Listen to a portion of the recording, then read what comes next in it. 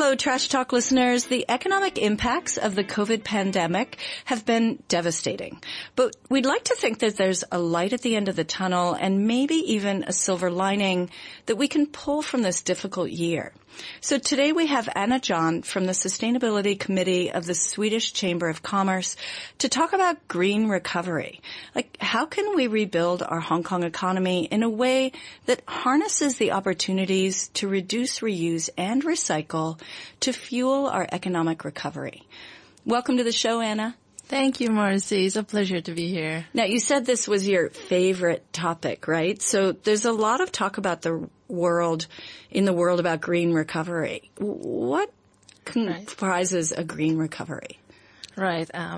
Yes, I'm very happy to talk about this here, and especially for Hong Kong, it's a very important topic as well. So the purpose of a green recovery is to see this current economic downturn as an opportunity, actually, rather than a crisis. An opportunity to transition the economy towards a less carbon-dependent one. And be firm on that. We can't go back to business as usual, the way it used to be. And as governments around the world right now are injecting money and stimulating their economies, the key of a green recovery is to think about how can they do that in a way that is as green, sustainable as possible. And part of that is, right, in a green recovery, of course, you're going to do things that create jobs. Yes. Right. And so the idea is you create jobs in sectors that are good for our sustainable future. Exactly. So it's about introducing structural reforms, investment in, for example, clean energy, and so on, that have a long-term impact. And there are also some very more practical and simple measures that government can do. And I have one great example that the French government did for the aviation industry. So when they were bailing out Air France, the national airline, they also attached green conditions to it, climate conditions, saying that we're not only just going to give you the money, but you'll also need to improve your energy efficiency and reduce emissions. Oh, that's interesting. So we could do that here with Cathay Pacific, maybe. Could, yes. As they're recovering. I think we have to get them back on their feet and in the sky too, right, fast. Well, I think in your report you also mentioned renovating and retrofitting buildings, because buildings account for more than 90% of the electricity consumption in Hong Kong. What were some of the ideas around that? Right. I mean, yes, building is definitely one of the key areas in Hong Kong for a sustainable development. And in a green recovery context, based on the International Energy Agency, they actually say that renovating buildings is one of the most lowest hanging fruits of a green recovery, because it's very labor intensive. If you want to modernize or replace air condition, that creates job opportunities. But at the same time, it also yields very quick returns in terms of energy efficiency and also lower energy costs. So that is a simple way of introducing green measures that create jobs, but is also beneficial for Hong Kong in the long term. Right. Maybe what some of our listeners don't know is the air conditioners. Now, big building air conditioners are actually tied to these computer models that forecast weather and vary and are very flexible in how they're used. So it's not just the one that's in our room that we're turning on and off, right? It's the kind of bigger ones that have the bigger impact. Exactly. And there are different solutions in order to modernize those. And there are even some Swedish solutions, for example, using AI sensors to automatically regulate the indoor climate so that it it maintains a good temperature level that is also very energy efficient. So that is a very big potential for Hong Kong overall, seeing all those skyscrapers we have here and all that there is to win in this area. Yeah, well, it's definitely gotten better. I tell you, 20 years ago, we used to always have to wear a jacket to the restaurant because the air conditioning was so strong. Right. It's definitely better. And then you also mentioned this concept of a recycling fund, right? That investing in recycling instead of more landfills can create 3 times more jobs, possibly. Maybe you could talk about that a little bit, and also relate it to, Hong Kong has some forms of recycling funds, right? But you suggest that they expand them? Yes, there's definitely potential to do more here and increase the rate of recycling. That was one of the areas that I was very shocked about when I moved here, being from Sweden and having lived in Sweden my whole life, where even toddlers learn, how to recycle at a very early age. And then seeing that in Hong Kong there aren't that many opportunities or possibilities to do that. So what the governments are doing right now around the world is to actually introducing bans on plastics, and that is, flat out ways to do it very efficiently and effectively.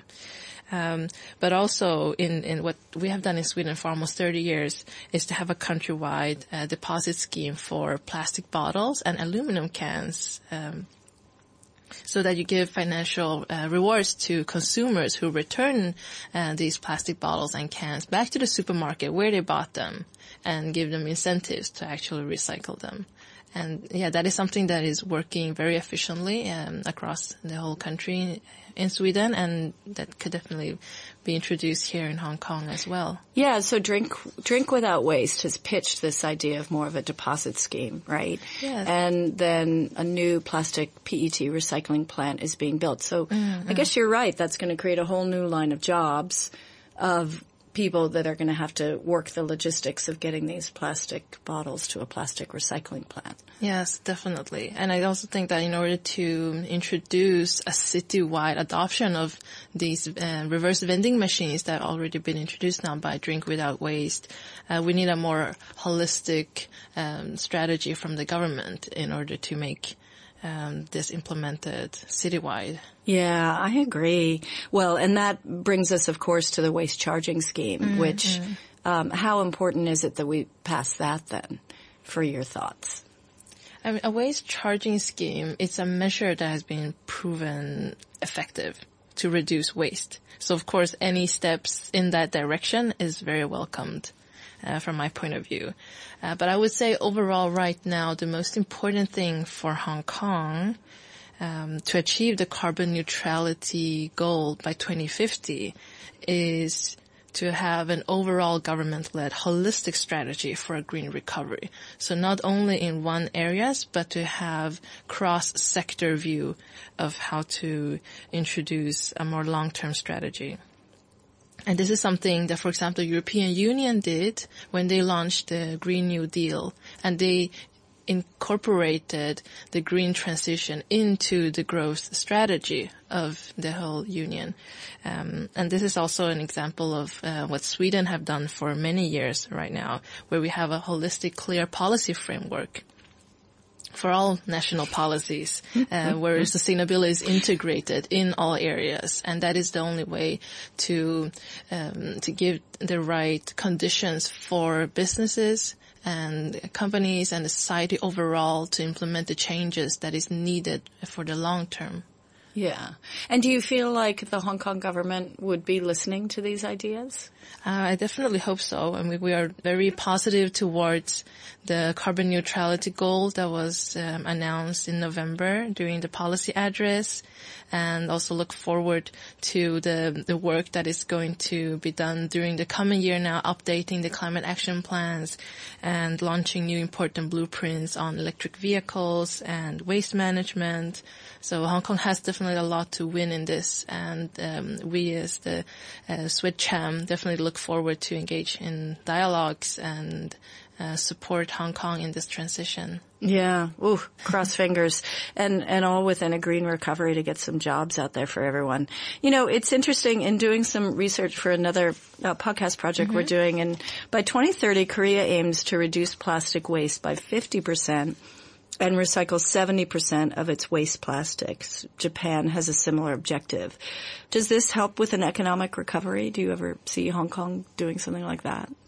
I definitely hope Hong Kong could do something like that.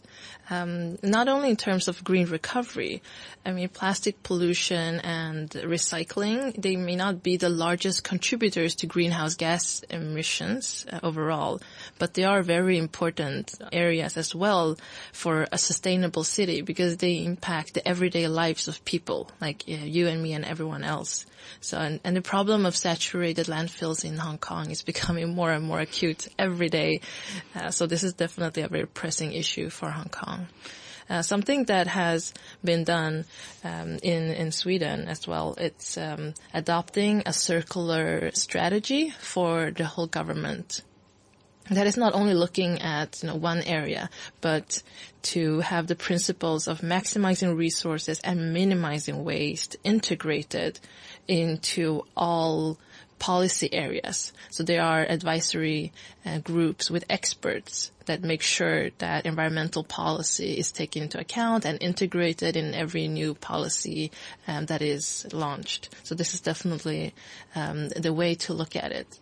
I think so now, because in the end, plastic is a fossil fuel. So if you want to decrease, become more carbon neutral, you have to decrease the fossil fuel production. So, well, Anna, thank you so much for coming in and explaining this all to us. And Trash Talk listeners, I think we all need to reach out to the government and make sure we comment on policy addresses from Carrie Lam and make sure that the recovery program that they put in place is one that's green and creates more green jobs. Exactly. It was a pleasure, Marcy. Thanks, Anna. Have a great day. Thank you. Likewise. You can find all the Trash Talk episodes on iTunes and the RTHK On The Go app.